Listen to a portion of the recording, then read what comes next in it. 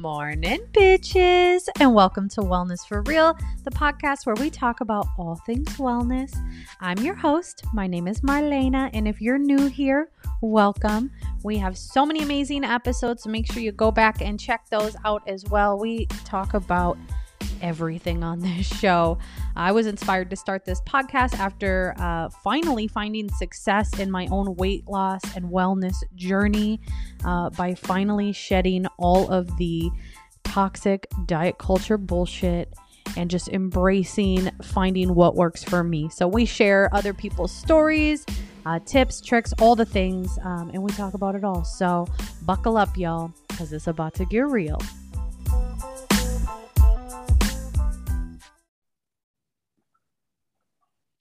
Morning, bitches, and welcome back to Wellness for Real, your favorite podcast. It's your girl, Marlena. Here today with Felicia, my co-host. Hey, everybody. And today we have a very special guest, one of my favorite people on Instagram, honestly, Andrea, aka, what is your handle? I never know anybody's handle, and I should probably write that down. It's Andrea.boldbodyfit, but I want to take off the fit now. Okay. Ooh, I like that. Just a bold body. I love it. Right. I love watching your story. So I'm going to just kind of let you kind of maybe give a little bit of introduction on who you are. Okay. My name is Andrea. I am, where to start? I'll give you guys the quick elevator pitch. The 1 minute I've tried to reduce this. I have lost 99 pounds naturally through diet and exercise, or nutrition and exercise. I don't like to say diet. And that my weight loss journey started about 7 years ago when I was diagnosed with lupus. At that point, I was 240 pounds. I already had hypothyroidism and Hashimoto's, diagnosed with lupus. Lupus is hereditary. It's not anything I did to myself. At that point, I took control of my life and just was like, I don't want to be on 10 different kind of medications and pain. Lupus got better, lost the weight, lost 60 pounds, went through a divorce for someone that I was married to for 10 years, lost another 30 pounds, and then laid off from my corporate job, opened up my own personal training business. I had no prior experience whatsoever. I worked in corporate America for an oil and gas company, single mom of 2 kids, 15 and 11, both boys, and opened a personal training company, started training women. That developed really well over the past couple of years. And now I'm a online content creator and do OnlyFans. Awesome. That's awesome. I feel like people often will find Instagram pages or people on social media that are where you're at, right? They see your page and they're like, oh, wow, it must have been so easy because you're already past all of the really, really hard shit, right? So I'm just curious, let's kind of back it up. So you said you were 240 pounds. You had all of these health issues. Is weight something that you always struggled with? Yes and no. I never gained. I was at the corporate job that I was at was very toxic, and my boss it was just a very toxic environment, and I would eat my feelings. I was a single mom, and who's going to help put a roof over my children's head? Nobody. So I just grit and took whatever my boss gave me because I need to put, clothes on my back, food on the table, and just ate my feelings. Ate 70, 80 pounds worth of feelings over the course of 5 years. And my weight was, I would yo-yo maybe 10, 20 pounds, since I was younger. I was always chubby, never, very overweight, but just that job in particular, I ate my feelings. I ate a lot of my feelings. Yeah, I think a lot of people can relate to that, right? So many people are in miserable situations and jobs that they hate. And for a lot of us, our anxieties all manifest in what we consume, right? Yes, very much so. So you said that you lost weight, and you don't really like to use the word diet. So you focused on your nutrition. Was there a plan that you followed, or were you just kind of all right, I just need to be healthier overall? Did you take baby steps? It was definitely baby steps. Well, yes and no. It was baby steps for the exercise because I was hypothyroid, super tired. I'd come home from work. I'd get home, after driving an hour of traffic. I'd get home at 7 o'clock, and then, my kids are, mommy wants something. I would come home and like take a nap, and then I would force myself to go to the gym. Like ultimately, the doctor that I was seeing was just prescribed a bunch of medications and was like, here. And his little, like, he kind of thought it was funny, which I did. And I was bawling on the floor, but he was like, you also have high cholesterol too. And you're pre-diabetic. I'm not going to give you, I just gave you 10 medications. Next time you come in here, like he already had this mindset of, you're going to gain more weight because you're kind of hopeless. You're 240 pounds. I'm going to give you this high cholesterol medicine, but here's the steroids, here's the pain relievers, here's all the things you need to get started. I'll give you more medication when you get back. And as I walked out of there, I was like, I can't live like this. Like I cannot do this to myself, and just started doing my own research and realized or over research saw that my food and the things that I consumed, which I'm a sweet tooth person. I love all my sides and my sweets, but that was attributing to my flares, to my pain. And I did like a Whole30 diet without knowing it was Whole30. I researched, saw that it was everything fried, dyed, bagged, red meat, alcohol, chocolate, took that all out of my diet. And I honestly felt immediately better. So you said you have lupus, PCOS, and thyroid issues, and I feel Yes. like what a trifecta of shit, right? I didn't know. Yeah, I had no clue that I had PCOS until a year ago. And PCOS, I actually told the guy yesterday. I know we're talking about it off screen, but I told him like, "Hey, is her hair falling out? Does she have these symptoms?" And he was like, "Yeah." And I was like, she probably has PCOS. A lot of women don't realize, we just think our regular periods or our heavy periods or something is just, with age, it's normal. My doctor even told me it's normal. And come to find out, a year ago, I have PCOS, and it relates to so many different things, my metabolism, my period, and stuff like that. So I was going on a tangent, but yes, I just found out that I have PCOS. It's like one thing after another, even after losing almost 100 pounds is when I found out I had PCOS. So it's like, I don't want to say it's a never ending battle, but it's things pop up, and I'm more able to deal with them since being diagnosed with lupus. Yeah, I totally can relate to that. I also have autoimmunity, and it's like, once you're immune deficient, it's like, yes, cool. You don't know what's going to come your way. It's such a roller coaster ride. So are you currently on any more medications for some of those previous issues that you were having? I don't take my lupus is in remission. I take like that's amazing. Pain medication whenever. It's such a blessing. My last flare was 4 years ago almost. And those are painful. I actually almost went to the hospital. People die from they don't die from lupus. They die from like complications of lupus. It lowers your immune system. It makes you more susceptible to other diseases and illnesses. But since then, I haven't taken pain medication. The medications that I take daily are supplements for PCOS and my thyroid medication, which unfortunately I haven't been able to figure out a way to get off of. But that's what I take now. Pretty good, going from all that like 15 different medications, yes, to now like 4 or 5. Like through nutrition and health. You mentioned that you used to eat your feelings, and I think most of us can relate to that emotional eating. How do you manage that now? I still eat my feelings, to be honest with you. Not all the time. It's just gotten a lot better. I went through maybe almost like a year of therapy, and that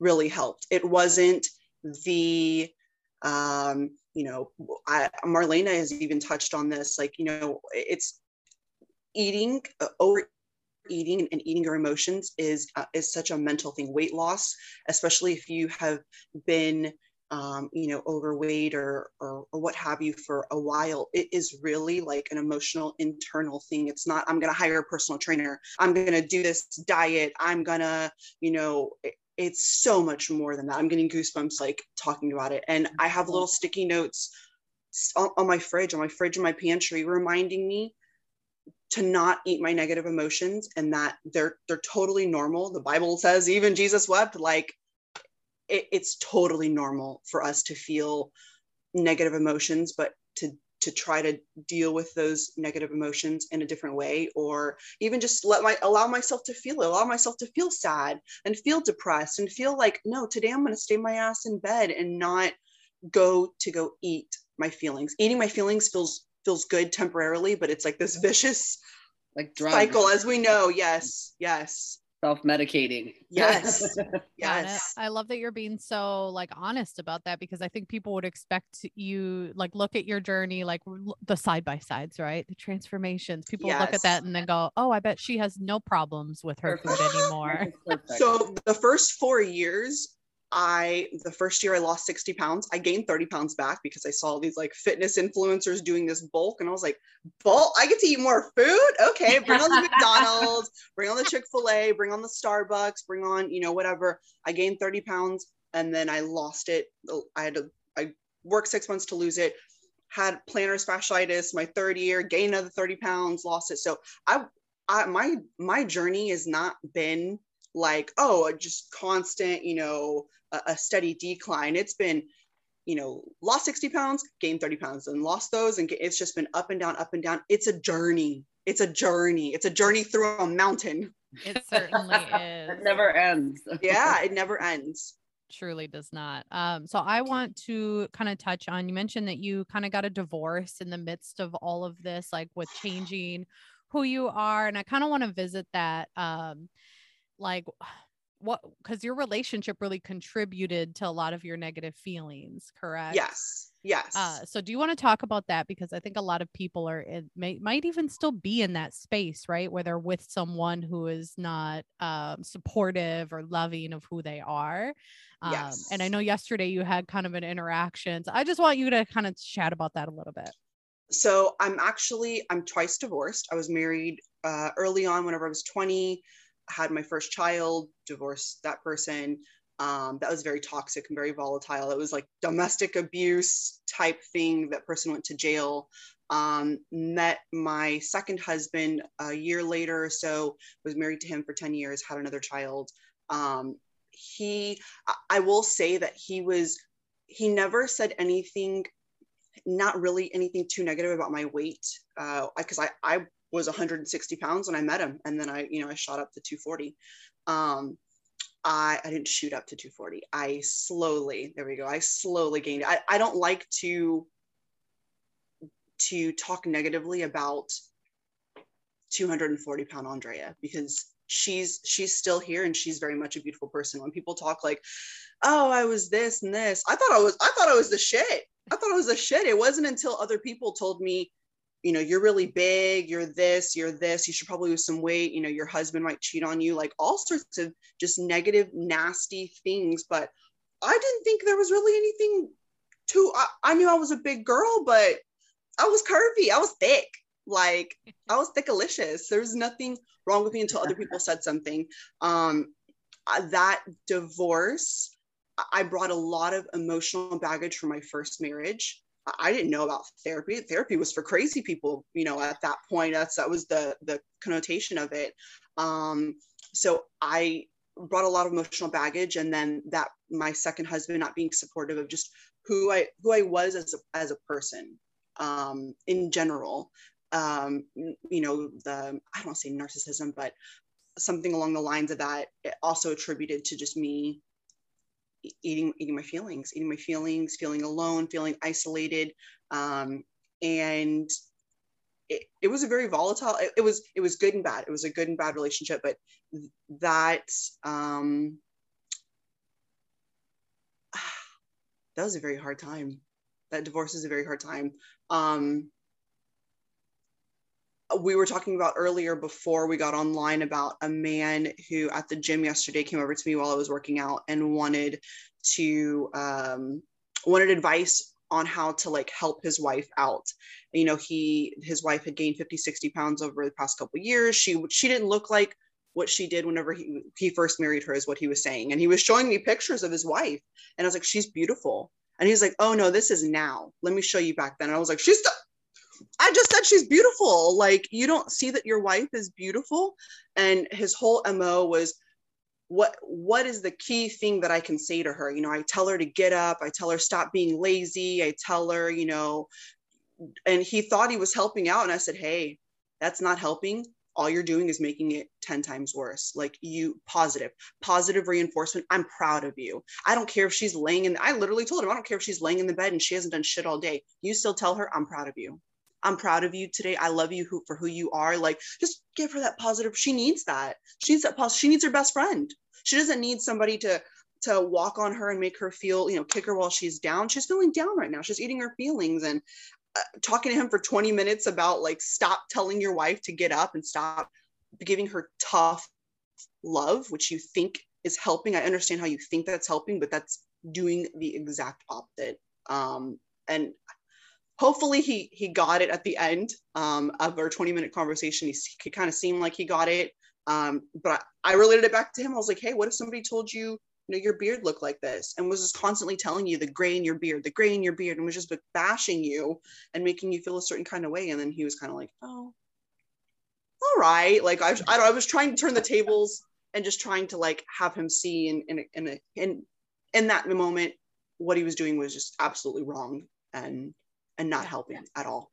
I just find that so interesting that, like, I don't know how crazy life is that, like, now you're on the other side of that, right? Like, you were that wife at some point in time in your life.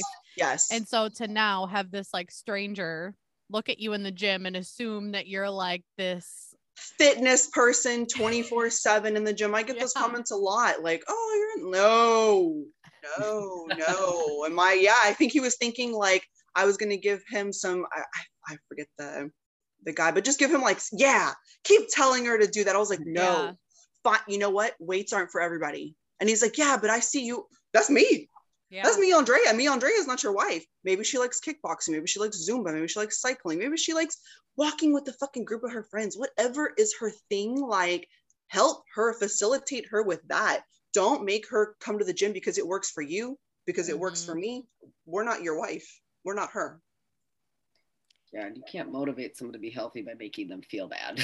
Yes. Doesn't work. Most definitely not. I'm pretty sure that has worked. Never. Yes. So now you're a single mama, you're a single woman, living your best life. And I really wanted to have you on the show because you just exude sex positivity and just, like, living fully in your truth, giving zero fucks. And I just love it. I love it so much. So I want to talk more about kind of where you're at now in your life.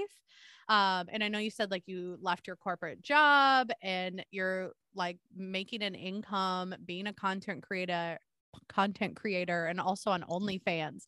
And we talk about OnlyFans. And I feel like it's becoming, it was so quickly stigmatized. Yes. And I feel like that happens with anything where women have power over their own sexuality. Yes.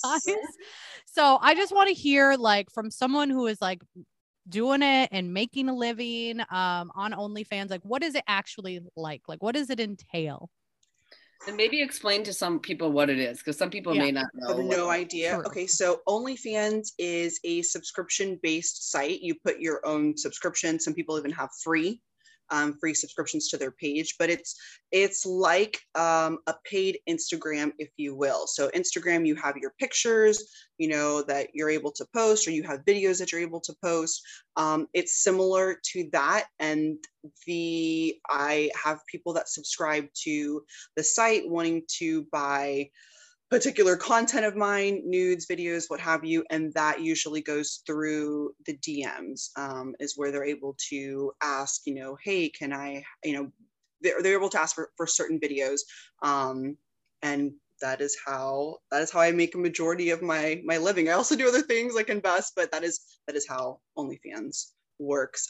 Some people, there are content creators on there that do cooking and fitness, but I would say a majority of it is sex work and some type of, it doesn't have to be my OnlyFans. And two, I want to back up a little bit. The person I was married to for 10 years, I was still at that point self-conscious about my body, even after I lost the 60 pounds when I was married with him, that even so, like lingerie that I bought, I just felt just so insecure about. I didn't want to wear it. Not because my ex-husband would tell me anything, it's just that's how I felt like my body. When I'd come out from the shower, I'd still be wrapped up in a towel. So seeing as how I was a conservative, Christian, I'm still Christian, but conservative Christian girl next door, good girl, I guess, if you will, fast forward to now. And I'm like, woo, OnlyFans, it's freeing. I get to do this. I have more confidence in my body now at 35 than I did 10 years ago at 25. That's great. So what are like the most common requests that you get on OnlyFans? Oh man. I want to know. Most common is like, can you do this sex position, or, masturbate or what have you, in your schoolgirl outfit and here, and make it, and they customize it, here, I want a 5-minute video, I want a 10-minute video. Let's Skype chat like that, live video camming. It's pretty, just your average like sex things. I've had crazy things like suck on your toes and like weird things, but I will say, I know now, I'm so glad that I do OnlyFans now with where I'm at in my mind space, because I know that I have the power to be like, I'm good. No. I call the shots on my OnlyFans. Men will come and ask, for all sorts of things. I want you to fuck both holes at the same time. And I'm like, nope. Here, but I'll give you this amount of money. No. I say what goes down. And if I'm like, okay, yeah, let's do it, that's great. But it's me. I have the power to say and to do what it is that I want to do. So how did you roll into, like, how did you start it? Like, how did it sort of pop up in your, hey, this is something I want to do or try? Or I had my personal training business, training women. And I saw a girlfriend do it, DeSanti, and she just was talking about how empowering it was. And it wasn't at that point like OnlyFans, and I think it still has this negative connotation of like, oh, it's, it's stripper stuff, it's hoe stuff, it's, just some girl doing sex and pornography. And so listening to an enlightening friend who I trusted give such a positive spin or say how it's positively like impacted her, I was like, okay, let's try it. Let's try. And I started out with just bikini pictures. Like I was still conservative Andrea, insecure, not completely insecure, but just like, oh, I don't want to show certain things. And like, what if mine doesn't look like theirs? And comparing my body, I would look at like porn, or I would look at other things, and I'm like, my body doesn't look like that. I've had 2 kids, and now I have this and this and this, and men are gonna talk, and they're gonna. And so just going from bikini pictures to now, like, I love my body. I love it the way everything. I don't care the dimples, the skin, the this.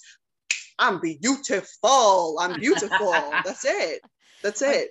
I'm sure you discovered pretty quickly too that most men don't give a fuck. They don't care. They don't care. They're like, yeah, baby, I like that. I'm like, but it's lopsided. They're like, yeah, it's wonderful. Yeah. Like, so I'm curious if like the people in like your everyday life are aware of your OnlyFans, and if they are, like, do they have views and opinions on it? Yes. So when I initially started, I still have kind of like the people pleasing mentality, but I wanted to tell my parents. I wanted to tell actually my dad, like, hey, my dad's going to find out, because I'm advertising it, on social media, on Instagram, on Facebook. And I'm going to get a phone call from my daddy. I'm 33 years old at this point. I'm going to get a phone call from my daddy, and my daddy's going to chastise me, and I'm going to feel so bad. And then after a couple weeks, I was like, and I still hadn't told him, I was like, I don't need approval. And that mindset of like, I'm 33 years old. I don't need to ask my daddy my father for permission to accept what I choose to do with my life. Like, do I ask him what to do with my then husband in the bed? Do I ask him to, hey, does this look appropriate? Does this shirt or these clothes look appropriate? Is my makeup too heavy? If I don't ask him for permission in my daily life for the things that I choose, why am I looking for acceptance? Like, no. And so that mentality helped with women that would, oh, it's, it's pornography, you're a whore, you're a mother. You're a mother of 2 boys. What does that show them that they should be? Except I've gotten all sorts of like bashing from friends and family, and it's helped me instead of being, going back in my shell of like, you're right. Let me please whatever, it is you're saying. It's made me braver. It's made me bolder. I am Andrea Bold Body. It's been like, no. I don't give a fuck. This makes me happy. It's providing a living. It was my second income that helped supplement. I'm a single mom, and I found just so much power in that. Whereas like, you can't take this away from me. I love the way that this feels and that the confidence that it brings me. Yeah, it's gonna do what the fuck you need to do for you. Yes. Do not listen to other people. And I just, I love you so much. Likewise. You were so bold. There's just every once in a while where I find someone on Instagram, and we just recently, I feel like, discovered each other's pages. Yes. I don't know how. I think through actually Tere. Yes. Through Tere. I was on her podcast. She was on our show. Love her too. But I discovered you through her, and it was just like, oh my God, I fucking love this bitch. This is like my spirit animal. Yes. Whenever I'm like, that's right. Yes. You being a trailblazer, Marlena, in your weight loss, you being transparent and just so open, I feel like has empowered me. There's other women that are also trailblazers and just on their own path, but you also are one of those women that help empower me to like, okay, yeah, why am I so scared? Why do I have this anxiety? Why am I giving a fuck still about, and it's natural, it's normal to give a fuck, but it's like, okay, yeah, like my pep talk, seeing you do it gives me motivation and encouragement. She motivates me too. Yes. Great. Yes. You guys are so sweet. I love to hear that because like you said, like I still struggle with that stuff too, right? Like questioning myself, doubting myself. Yes.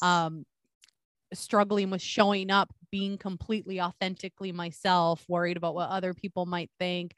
And I'm definitely not like a people pleaser by any means. I never have been, but I still have those thoughts, right? And I just love that you're like showing that like you can do, like you mentioned, like OnlyFans is sex work, right? For the most part. And sex work is just so taboo. It's so looked down upon in society. But like at the end of the day, like most people like porn. Most people enjoy watching people enjoy their sexuality. Yes. And so it's just like, how are we still in this space? I mean, I know why, because I mean, sex work, the taboo-ness of it is rooted in racism and oppression, just like most systems, right? But I just want to know, like, did you really struggle with that? Like, do you ever still struggle with those thoughts? Like, that society places on us and what they think we're supposed to be or do? Very much so. Like I've had it. I'll say it stems from a seed that somebody, not necessarily toxic, but that somebody has like planted, like, hey, so one of my good friends who I decided I no longer want to be friends with that person just because of the questions they were asking me. I was like, this is a little red flags to my spirit. But she was like, so she was a former stripper, now turned mom, and she became a mom and then decided she wasn't going to do that anymore. But she asked me, so what are you going to do? You're 30, I think it was, 35. So I just had lunch with her a few months ago. She's like, you're 35. Things are heading south, like, my skin, and so, you're like not 35 this, like, is just so old. It is so terrible. It's like the new, like, are you kidding me? 35 is the new 21. 20, like, first of all. Get out of here. Thank you. But she was questioning, what was I going to do? Now that I'm getting older and I'm not a supple, plump 20-something-year-old, what am I going to do? And at that point I was like, I'm just going to, was doing personal training, and the year before that I was at corporate. So, whatever, like, I just trust the universe and I'm just going to keep doing. But her planting that seed later on the day, I was like, what am I going to do? What's going to happen? And that started. And I have daily talks with myself whenever I'm my own best friend. Whenever I start to feel that little like anxiety and start to get the little voices start talking, I'm like, hey, it's fine. We're not going to think about it. It's okay. This, and this, and whatever comes. And I try to let that be like the end of it. Like, don't allow myself to bash myself and further water that seed that someone else has planted, intentional or unintentional. Just leave it alone. Leave it alone. Don't think about it. My energy is better pointed elsewhere. Yeah, absolutely. Yeah. And negativity can just be so consuming when somebody else dumps their negativity onto you. Yes. Like, it can really like fucking fuck derail with you, right? Yeah. Yes. I feel like when you're around it too long. Yes. So do you get any of that like on Instagram as well? Like negative comments or messages? Or I feel like I know for me, like I've really curated my space and I've always just been very good at setting boundaries with my following, that like I rarely get, I can't remember the last time I got a negative message. I'm sure people are talking shit behind my back. Actually, I'm positive people are talking shit behind my back, but like, I don't give a fuck as long as I don't have to see it in my DMs, right? There you go. Like, I don't give a fuck. Like, people are going to have their opinions. That's great. Just don't like keep your opinion to yourself. I don't want to hear it. Unless you want to hear my opinion about you. I highly suggest you keep your mouth shut. Cause girl, like, yeah, I'm a ramble some stuff, but to answer your question, initially it was like, someone found a picture of me and my kids from Halloween that year when I first started my OnlyFans and was like, are they on your OnlyFans too? And I was like, what? Okay. And that's weird. Yes, I know the reason why they were doing it is because I was ignoring them on Snapchat. But it was a guy and he just decided like, I'm going to take it one level higher. Like I hurt his feelings by ignoring him. So he thought, I'm going to get her back by, writing this comment about her kids or on her, a picture of her kids. I get boundary setting has definitely been, that was 2021. Like, nope, this person violates this boundary. No. Red flag. No. And listening to that more has helped curate my space to where I don't have to deal with that. But initially I would get comments. I got a lot of DMs from my then friends or frenemies who they would ask questions in like a very catty way. And I felt obliged to answer their questions. And now like, I don't fucking answer those DMs. Like I have a primary and I have my general, and then I have all, I don't open any DMs that are in my spam that initially come. If I haven't talked to you before, no, comment on my spot and in public, in a post in public. Sure. And then let's see whatever you had to say in the DM secretly, post it on my picture. Let's see if someone else isn't going to think, whatever the fuck you were going to say was wrong. And I don't have to deal with that too much on Instagram. TikTok is a completely different beast. TikTok but it's like bots. It's people with fake stuff, saying things about my appearance, about the way I sound and talk. I've had to, while I can't necessarily block out or filter those people too much, at the end of the day, it falls back on me. And I know that I don't sound like this. I think I sound beautiful. I think this beautiful. So just reinforcing their negativity with my own positivity has helped me like not take on those things that I once did, years back. Yeah. And then I feel like people also, like specifically with OnlyFans, like people are making like they make jokes about it, right? That's what it was. It's a backhanded jokes. It's backhanded compliments or whatever about it that I'm like, I see now that you're a red flag, like you're a friend of me. I thought you were a friend of mine, but no, you're snide little marks in the DM. Like I simply don't answer those people anymore. And it's funny because and they still do from time to time, but whenever I post something, I'm feeling myself or whatever in lingerie, I'll see that their message is popping up and I'm like, oh, they want to tell me something catty. Like at that point, to me, they're just a fan. they're a fan. They're just not paying, you know, they're not an only fan, but they're just a fan. They're just a hater on my page, and I'm their entertainment. Cool. Right. You have nothing better to do with your life, that I'm your entertainment, and that you feel like you need to like dump on me this emotional baggage. Like, that's how I see them. Like, they're just a hurt person. Hurt people hurt people. Yep, absolutely. That's the truth. So I want to talk about your solo traveling, because you are always going to the most amazing places and you do it by yourself. Yes. On many of those occasions, and you're just like not you're not allowing anything to stop you from doing the things that you want to do. Living your life. Yes, you just living your life. You're not waiting for anybody else to tell you it's okay to live your life. You're not waiting for whatever. Like, you're just doing it. So what was that first like travel experience that really like was it? And you were like, okay, I need to do this more.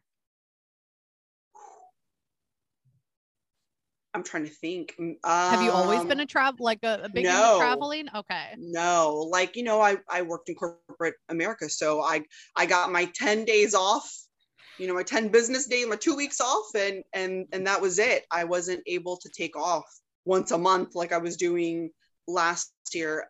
It started around Mother's Day last year, and let me just say too, I hate that society that, you know, Valentine's Day, it makes the people that are single feel, or people that are not necessarily like in the best relationship, make them feel, you know, a certain kind of way about themselves.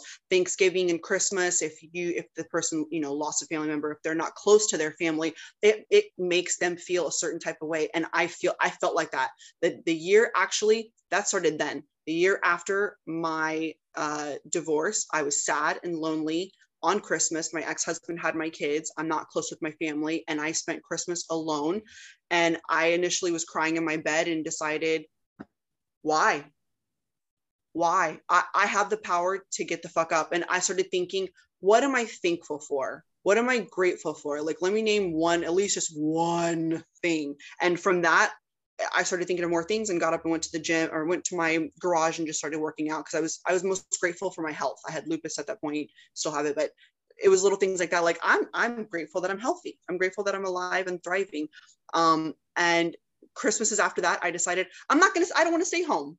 I don't want to stay home and be sad at home. I'd rather be sad on a beach and looking at the sunset with the white toes in my sand, you know, or white sand in my toes, and just be sad, quote unquote, on a beach. And I started that. So Mother's Day, instead of spending that time with, you know, typical society says Mother's Day, we need to go out to eat with our, you know, mothers or whatever and celebrate them. That's my Mother's Day. That's my day. That's my second birthday to me. Like, no, I was in so much labor. Are you kidding me? And all the stuff that I have to do for those kids. I took myself to Cancun and to Tulum. Happy Mother's Day to me. Boom. Fucking love that. I love that. I think so many people would love to do that, because it feels scary, I think, for some people to sort of go out on their own. It was definitely, I had friends that were over there that kind of helped facilitate, but they were in one city and I arrived in Cancun, and I decided, like, okay, let me plan this out. I'm going to be in a hotel, and I had already visited Cancun prior to that. I think like 6 months back on a girl trip. And I was like, okay, this is going to be my first, I'm a baby step it. This is going to be my first one. And then let me see, like, okay, it's not too bad. All right. You know, next month went to Miami on a girls trip, and was like, while I love the girls trip, I enjoy my time with myself. I enjoy doing things that I want to do. You know, your girlfriends want to go to the beach, or they want to go clubbing, and you want to go to the beach. They want to go on this day and you can't go. And so people, you know, make their schedule around somebody else. And for me, it was like, I'm not waiting on anybody else. I'm gonna do me. I went to, the trip of that was Costa Rica, and that was like a resort type thing. But after that, my next place was, it was Marlena and Felicia. It was up and down. There were places that I visited, like Paris and El Salvador, that I had anxiety and I was crying in my Airbnb on the first day that I arrived. And I was like, I'm so scared. I'm so scared and I'm so nervous. And then I had to like shake myself out of it and was like, girl, you just spent all this money. Like do something. Don't be scared in here. And the men in both of those places were aggressive. And that's why I was scared and was like, oh my God, it's not safe. But I was like, hey, we can do, talking to myself, we can do little things. We can go to the bakery on the corner by ourselves. Okay, ready? Let's go. And just doing those little baby steps while I was there just helped. Like, I can do this. This is like my home away from home for the next week. Like, unless I'm going to get a flight back early, I'm here and I'm not going to spend my time being stuck in my Airbnb scared. I'm going to do the little baby steps. And I'm going to make sure that I'm safe and someone always knows where I'm at, but I'm going to do that. And from that was like, I love this. It is such a freeing experience. I get to do whatever the fuck I want to do. Like, if I don't want to do this, I don't have to do any of this. Yeah. Very empowering.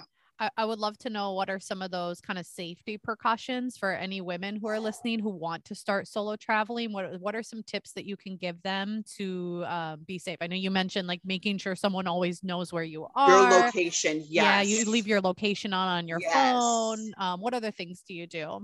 I gave my ex-husband my itinerary because I feel like if I go missing, he's like, nah, I cannot handle these kids 24/7. So I gave him my itinerary. Like, hey, look, and he has a girlfriend now, but it's just like making sure someone else, it doesn't have to be your ex, it can be your best friend, your mom, whomever, but making sure someone has your itinerary.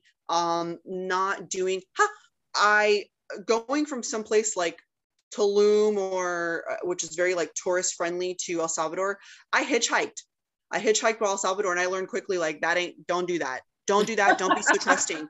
Yeah. Don't be, I'm at that point, I was very trusting of people and realizing like, don't be so trusting of other people, making sure someone has your itinerary, your flights, your hotels. Man, if you can bring pepper spray or something, you never know. There's a lot of pickpocketers in France. So putting my purse, I got a sling purse instead of, carrying it on my arm or my hand, carrying minimal amounts of money on me just in case, leaving my passport too in my hotel so that if something were, God forbid, were to happen to me, which there were a few instances in Paris, I'm able to get back home with my passport. I have extra money and stuff like that, just in case I need it. So someone robs you or pickpockets, they don't take that stuff. Yes. Yes. Yeah.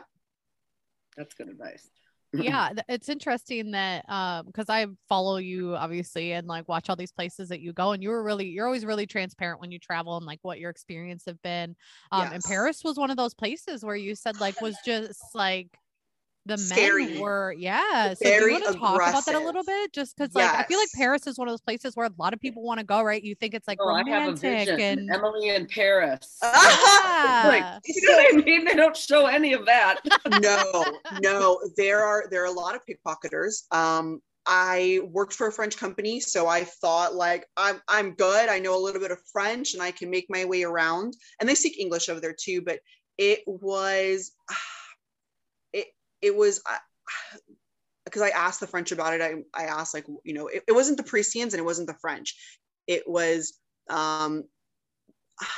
they say refugees, but I hate to like just stereotype a group of men or a group of people, but it wasn't the Parisians and it wasn't the French that I had these interactions with. It was very scary. I had somebody take a picture. I was fully clothed. They dress conservatively in Paris, and I had jeans and a big old, it was cold, big old coat on, and I had a guy taking a picture of my butt in those Fashion Nova jeans. Like, I know that looks great, but that is such a violation. I got pissed and I wanted to like slap his phone out of his hand. I was like, and I had to tell myself like, girl, we're in a different country. Like, you can't do this. We're not even in the US where you can tell, someone your side of the story. Like, don't do that.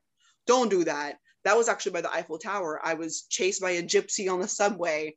And that was so scary. That was so scary. Doing those things, I realized like, you know what? and I don't need to take the subway. Like the subway was a great experience, or not a great experience. Obviously it wasn't. It's a great way to travel, but if I pay a little bit extra, I can Uber and I can really ensure my safety, with this Uber driver. And, I'm telling my girlfriends too, like, hey, I'm getting in the Uber. Just little things like that, like updating a girlfriend. Hey, I'm getting in the Uber. Hey, I'm back at my Airbnb. Just letting someone know, like, I got back here safe.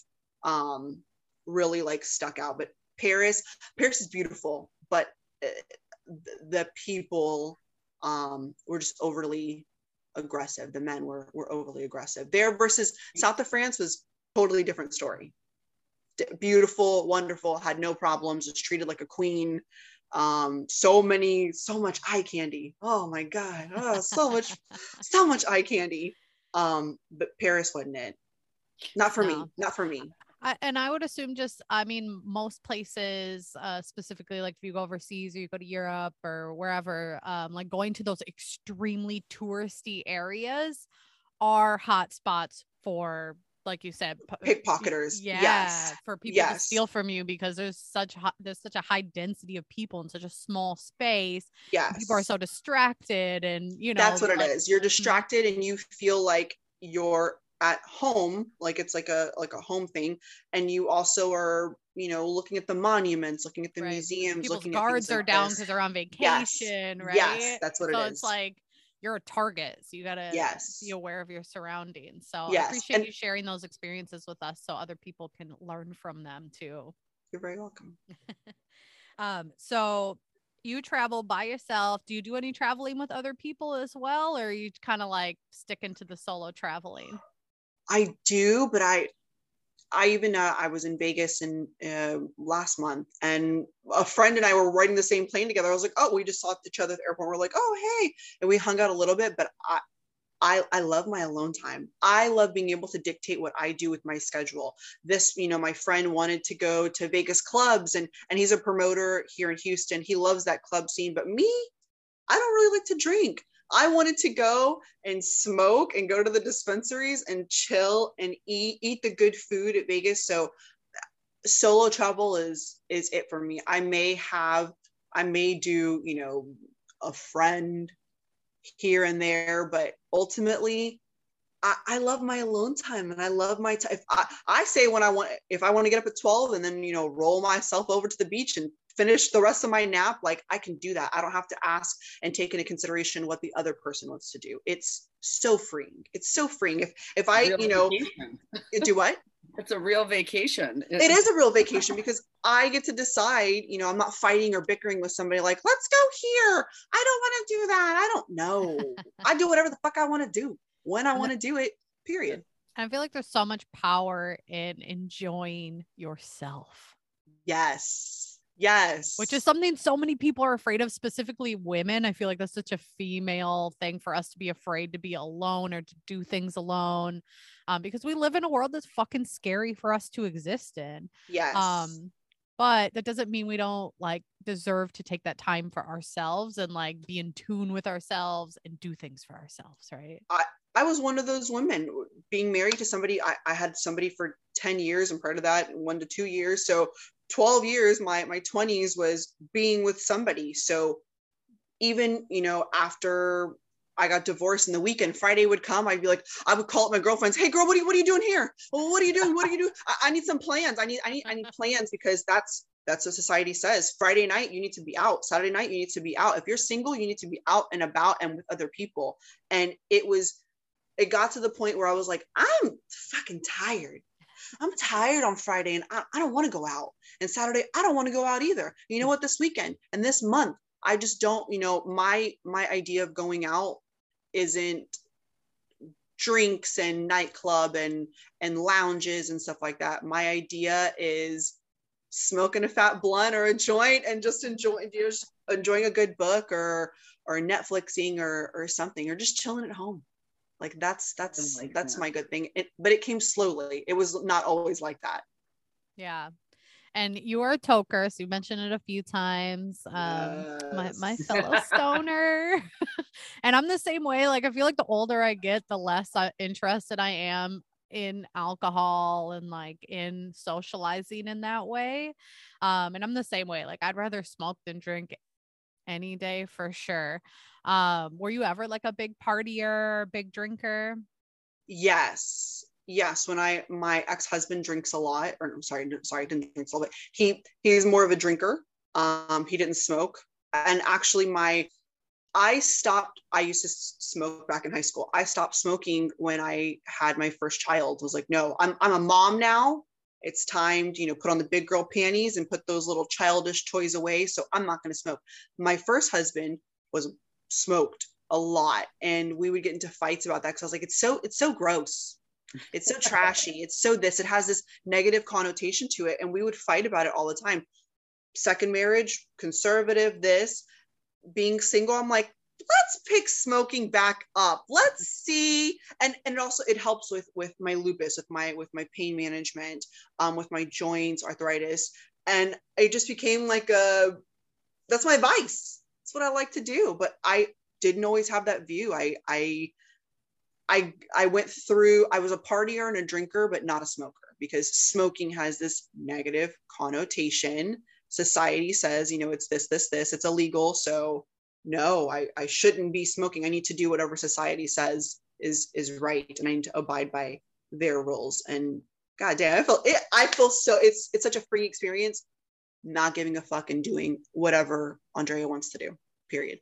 Is it so interesting that like alcohol is so socially acceptable? And don't get me wrong, I like to drink. I like to get a little buzz. I used to be a big partier. Like I know that there are plenty of people in this world who can enjoy alcohol recreationally and it's not like an issue, but like alcoholism is super normalized in our society.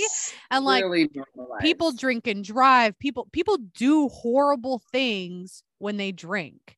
Yes. And specifically parenting, like it has become so like normal, this whole like mom needs her wine. And it's like, yes, and women who drink wine while they're pregnant and like shit like that. And it's just like, how is that fucking normal? How is that normalized? Yes. But like smoking a little bit of weed, chilling yourself out a little bit, something that doesn't affect your liver, your organs. Yeah, exactly. Like, how is that still so taboo? And I mean, I know it's rooted in racism. Yes. If you want to watch a really good documentary on Netflix, it's called The Grass is Greener. Highly recommend if you are a smoker to watch a documentary. But it's just wild that like we're still in this space that's like weed is bad, but like, yeah, drink 3 bottles of wine to deal with your kids. And like, what? Your kid up at daycare, at soccer. I mean, literally, you don't see on the news people killing people, accident. You don't see any of that coming from marijuana. And I'm not a smoker, but I am a supporter. And I definitely, it's really crazy to me to see, you see people getting DWIs, all these accidents. You don't see any of those things with pot. Yes. Yes, no. I agree. I completely agree.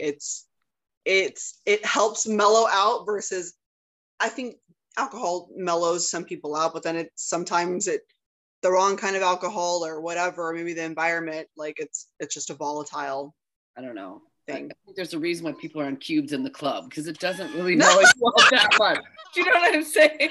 Like it usually drops people's inhibitions and they're yes. Totally. So I want to talk about the cosmetic surgery that you have coming up soon. I know you're getting your boobies done again, right? So you currently have implants and you're getting them replaced? Yes, okay. I'm getting them replaced. I'm going bigger, and then I'm getting a different profile. So before I lost the 100 pounds.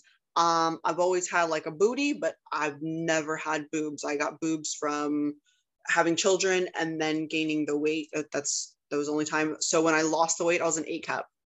And it made me feel insecure with myself. When I looked in the mirror, I didn't fill out my bikinis that I once did, or my swimsuits, or even my bras that I once did. And looking at that, it made me feel a certain type of way about myself. Once I got the breast implants, I got a lift and implants. I felt better. I know that's not always the case, but I loved my appearance getting those implants. And I am very pro, like, do whatever you feel like is going to make you happy. I know it's a mental thing too, what we see whenever we look in the mirror.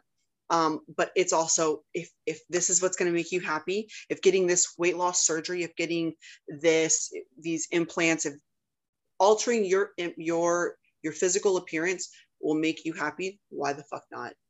Why not?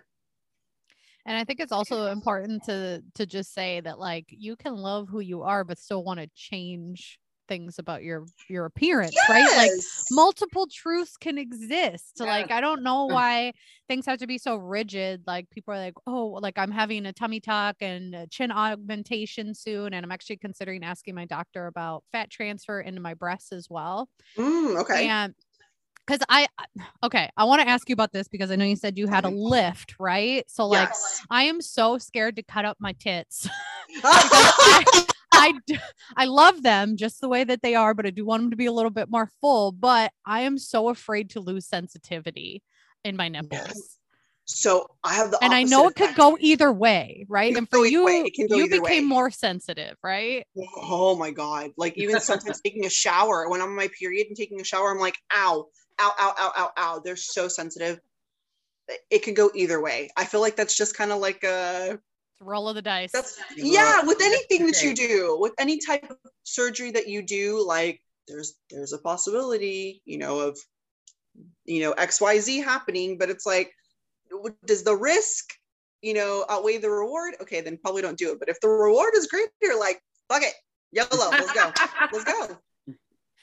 Yeah. And so for you, like, after your weight loss, was that pretty much like your breasts? That was really because you didn't have like a tummy tuck, like you didn't really have loose skin anywhere else. And I think that that's so important for people to understand that, like, everybody's genetics are different. Everybody's body is different. Like, you don't really know how your body is going to respond to a large weight loss until you do it, Yes. So like, I know for a lot of people, they'll let that hold them, or they'll use that as an excuse. Yes. To not go on a weight loss journey or to better their health because they're afraid of like loose skin or saggy boobs or whatever. And it's like, doing those things is expensive, right? Cosmetic surgery is not cheap. Yes. So for, a lot of people, it doesn't feel attainable, so they're like, oh, well, why should I, if I'm, I'm not going to feel great afterwards. And I'll say, at least for me, like, if I was never able to afford having my skin removed or, liposuction or having changes done to my body, like, I still would not change the fact that I changed my lifestyle and lost weight and became a healthier person. Yes. Like, do you feel the same way? There's so much. Yes. That was not even like my health, and just feeling better about myself was my main focus. My focus wasn't, and I've heard from people like, oh, my cheeks are going to get hollowed out and I'm going to look like a druggie, or this, I'm going to lose my ass. And it's like, okay, but in the process, you're also going to gain several years back on your life that you don't, like, if I told you, hey, changing this or exercising a little bit more would give you 1 year back on your life, and you had like a death sentence today, would you do those things so that you could live 1 more year of your life? Like, we all would. So why not? Like, and you can always fix those things. We're not the first people to go through weight loss surgery. We're not weight loss surgery. Weight loss. We're not the first people. Like, you can always fix whatever the end result. There's payment plans. If you can't afford this, I'm still financing these boobs. I paid off the other ones already, but the boobs that I currently have, I owe it's $180 a month. That's what my payment plan is. What's funny too, when I got laid off, I was like, can they repo my boobs? Like, that was a concern. I was like, what if I'm not able to pay this $180 when I got laid off from my job? What are they gonna do? But shit worked out, right? Yes, it all worked out. You'll find a way. Yeah, you'll find a way. Things always work out, and You're I feel like that's different surgery then. So I'm gonna get the implants. I'm not getting a lift. I'm just gonna get the implants replaced. Whenever you get breast implants, too, people don't tell you certain things. Yep. When I got my breast implants, I thought they were when I first got them done, they were like up to my chin. And I was like, oh my God, I look like Pamela Anderson. They look so fake. I don't like the way this looks. I like a natural look, a natural body. And 4 years later, they drop within 6 months of you initially getting them. They settle is what they call it. But I feel like they don't look like implants. They look like normal boobs. You would never be able to tell, I feel like, unless I'm wearing like a padded bra or something, you would never be able to tell that I had implants. And I want that look back, which is why I'm going back and getting a revision, and getting just implants that are perkier, firmer, and so that it looks like whenever I first initially got them done, it looks like that. That's the look that I want now. That's the look that I'm going for now. And with breast implants, you have to have them replaced about every 10 years, right? That's the other thing they don't tell you either. Mm-hmm. Yes, you do have to have them That's why I don't want them. I'm like, nope, I'm doing this shit once and never again. And done. That's what I was thinking too. I was like, I'm done. This is, and they were like, hey, so we're gonna, and I was like, no, what, schedule a 10-year? What is this? And yes, the longer that you have, that's the other thing they don't tell you too, the longer that you have your implants in, the more complications and more risk that you have. So, because I was thinking like, I push my oil changes, like you're supposed to get a change every 35. I push that shit to like 5,000, 6,000. So can I push these breast implants? But you put your life like at considerable risk. And I know that there, other women are like, I've had mine for 15 years, but I don't want to fuck with my health. I don't want to jeopardize, like, just if they say 10 years, let me replace them. And I don't know, maybe eventually I won't have any at all. I don't know. We'll see when we get there. But as of right now, we're going to go a little bigger and higher. I love it. Yeah. Cause you got to do what you want to do. Yes. Right. Yes. So you said you became a personal trainer. So you still personal training right now? No personal training. That was something that was very hard. I felt like I was like breaking up with like a boyfriend. It was so hard and difficult because my clients, these women, not all of them, but you get close to them. You get very close to them. You're listening to, what's going on with them in their daily lives. And doing, I at the end of the day, I had to do what was best for Andrea, and what was best for Andrea was my time freedom. With OnlyFans, that's another reason, that's another plus to it. I have so much time freedom. I can work, quote unquote, on a beach in Jamaica. I have more time also for my kids. My youngest would come home and he'd be like, Mommy, do you have clients tonight? And he would put himself, my kids put themselves to bed while I'm out in my garage training my clients, or while I'm doing virtual boot camps. And being able to have that time back with my children is priceless. It's absolutely priceless. Like, no, I don't have any clients today. Just so how old are your kids? They are 11 and 15, both oh my boys. Gosh, and 2 boys. So so with all these changes that you're making, like they're older kids, obviously they notice these changes. Like, how has that affected your relationship with them? I'm a lot more open with my children than I was before. Before, when they're growing up, we tell them Easter Bunny, Santa Claus, stuff like that. Now I tell them like, hey, Mommy's getting her boobies done again. Like, I feel like it's I don't say boobies, I say I'm getting my breasts done. I talk to them like they're small adults, young adults. And I feel like letting them know. Also, I have this thing in my head that I don't want my children to be like the people, specifically the men, that body shamed me or made me feel a certain type of way. My father was one of them. And whenever I got my breast implants, I wasn't going to get them done yet. I was thinking about it and I was like, hey, I have a consultation this day or whatever. And he chastised me and he literally told me, I will disown you as a daughter if you get breast implants. Like, that's my decision.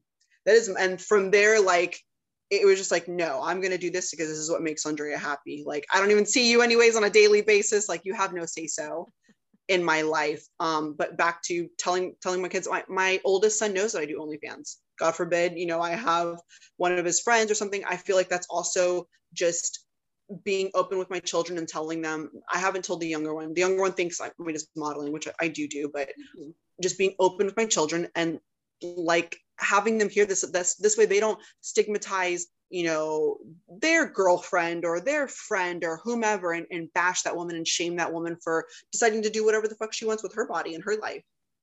Well, hearing it from you has got to be the best way to, you wouldn't want someone else to tell them either. Yes, I wouldn't like, oh, this is your mom or Like or your whatever. mom has this whole secret life. And yes, no, like mommy has a stripper pole now in the dining room, and like that. And I tell them, and I will say there are times where it, at the end of the day, I have to tell them like, look, this is my decision.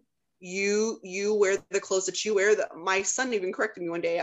He was wearing black on black, and I was like, oh, you look a little emo. And he said, different people have different, what did he say? Different people have different views in this. Oh, taste. And this is my taste, mom. And I was like, oh,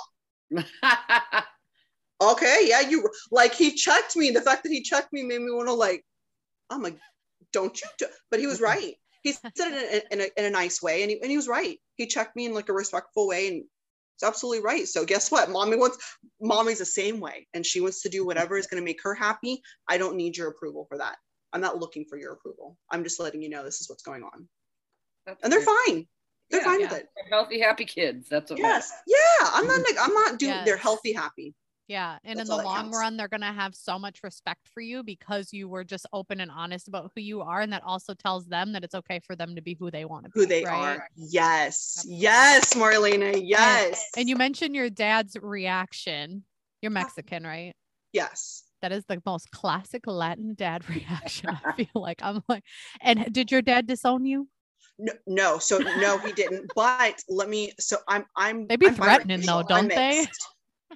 I'm mixed. Okay. I'm mixed. My dad is white. My mom's Mexican from Mexico. Okay. My dad is white. I identify as, yes, I'm biracial, but my skin's brown. My skin is brown.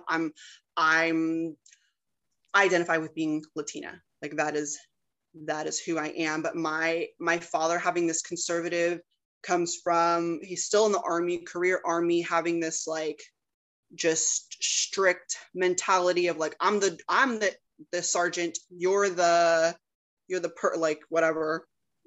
No, you're not over me. You don't have jurisdiction in this world. In this area. No, sir, you don't.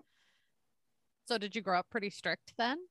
Yes, very, very strict. To the point where I was sneaking out one night. My dad screwed the window down to where you can't open it. Like he put two little screws there. I mean, I got spanked. I got spanked till I was 17 years old with a belt. And it wasn't like one little spanking. My dad looks like Stone Cold Steve Austin, the wrestler, shaved, white head, or shaved scalp, white guy. My dad ended up getting custody of us because my mom lost custody of us through some traumatic experience that happened to me when I was younger. And my dad raising me was not, I was his first daughter, only daughter. And that was a lot. That was a lot to, he grounded me one time and didn't let me go to homecoming because I plucked my eyebrows too thin. I was only allowed to date white guys. Like it wasn't, he was just, and I lived in a multicultural, I went to an all black high school. I lived in Chinatown. So having him tell me those things and have this like very conservative background. And even though he was married to a Latina, and he's remarried to a Latina now. But he just had these very like, no, you cannot date Hispanic guys, only white guys. No other race, just white guys. That was it. Don't bring anyone else home that ain't white. Was his view on it. That's what he wanted for his daughter. I still did whatever the fuck I wanted. You can't. The more you try to control somebody, the more especially a child or a teenager, the more that they're like, can't fucking tell me what to do. Yeah, exactly. So I have two questions. So first, has he changed his views and opinions at all, or is he still exactly the same? Both. He like politically is very, very conservative. You try to argue with him about anything and not even argue, just give your insight. And it's like, here's an hour lecture of this, but he has changed. I have a stepsister who is also the same age as my oldest son. And I feel like her just also being bold and like being firm in who she is. And also, her mom is living with her. Like it was me against my dad. Right.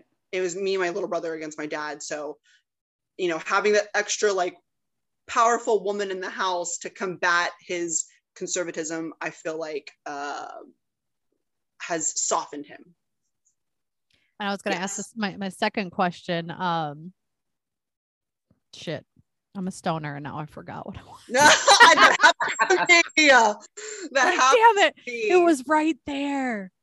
All right, maybe I'll think of it again. But do you have anything else you want to like tell the people, or any other, because I just feel like you're just a wealth of wisdom. Oh, that's what I was going to ask you. Okay, so like your upbringing, and you mentioned like therapy, all the things that you went through as a child, and like growing up in that setting, being Latina but growing up with like a white conservative father. Like that's a lot to unpack. So like going to therapy, did you make a lot of connections as to how those things affected you when it came to like your body image and food and all of those things? Yes, they still impact me today. Maybe not as much, but that was my foundation. That was my foundation. So not having to change that, but choosing to accept certain things and then change, like, I don't like this, has impacted me. And as of today, and actually for the past, maybe year, I've decided my dad's very toxic. And I can love people from a distance. I don't need to talk to him, period. Like I have love for my dad, but he is blocked from my phone. He is blocked from my social media.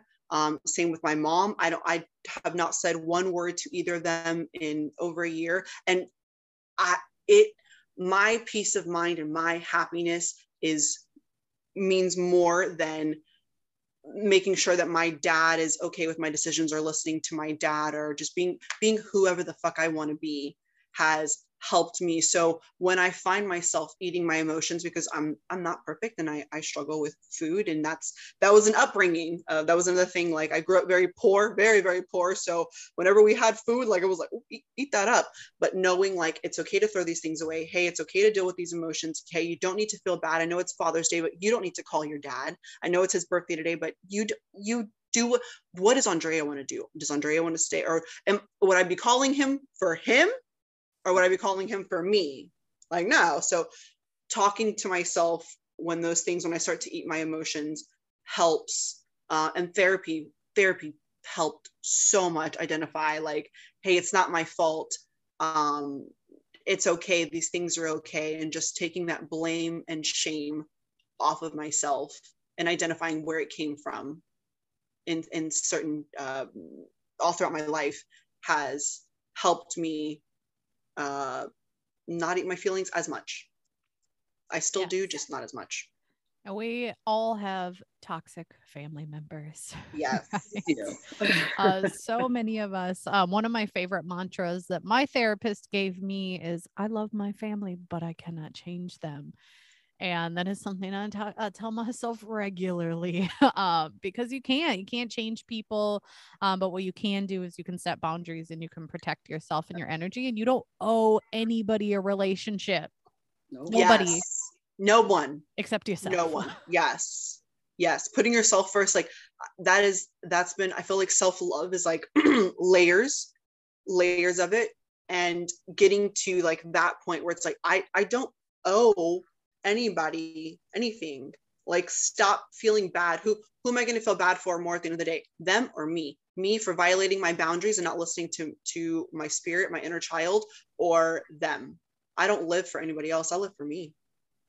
Yes. Very inspiring, can I tell you? I think lots of people really struggle with putting themselves first in so many ways.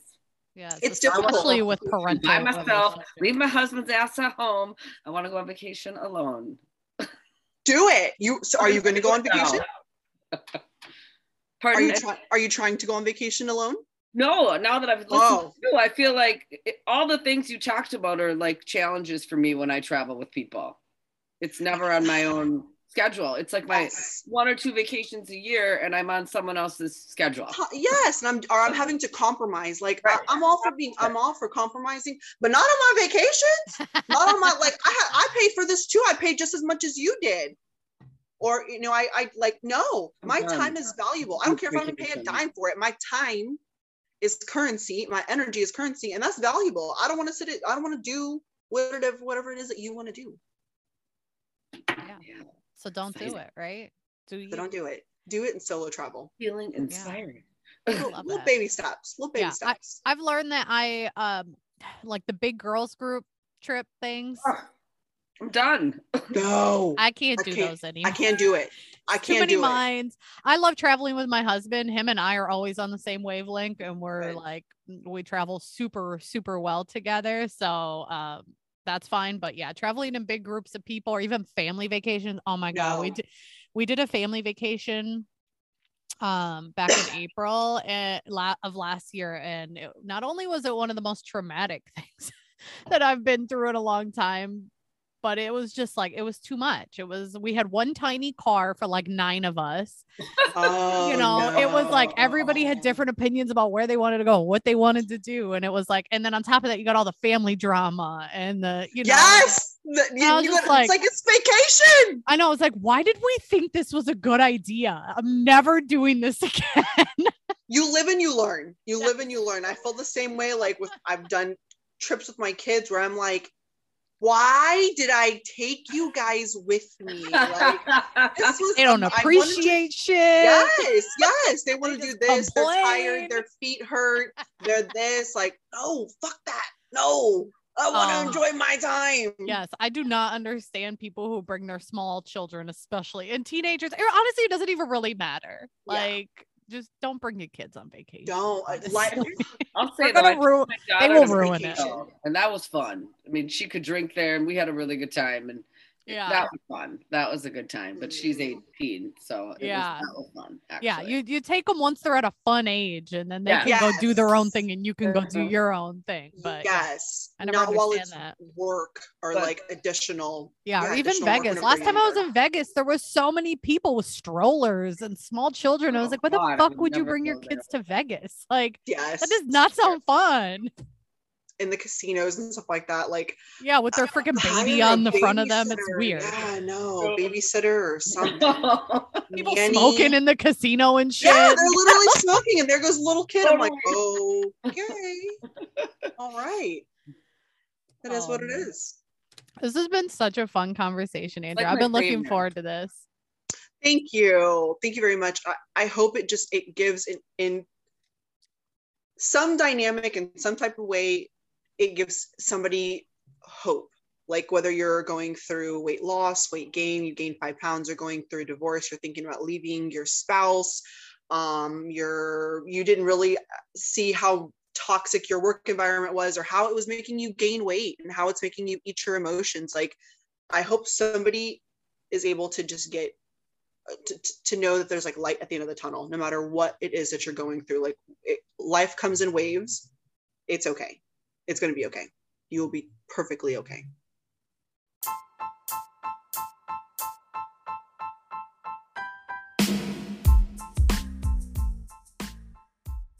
Thank you guys so much for listening to this episode. I hope you enjoyed it. And if you did, please leave us a review. We greatly appreciate that. And we'll see you bitches next Monday. Bye.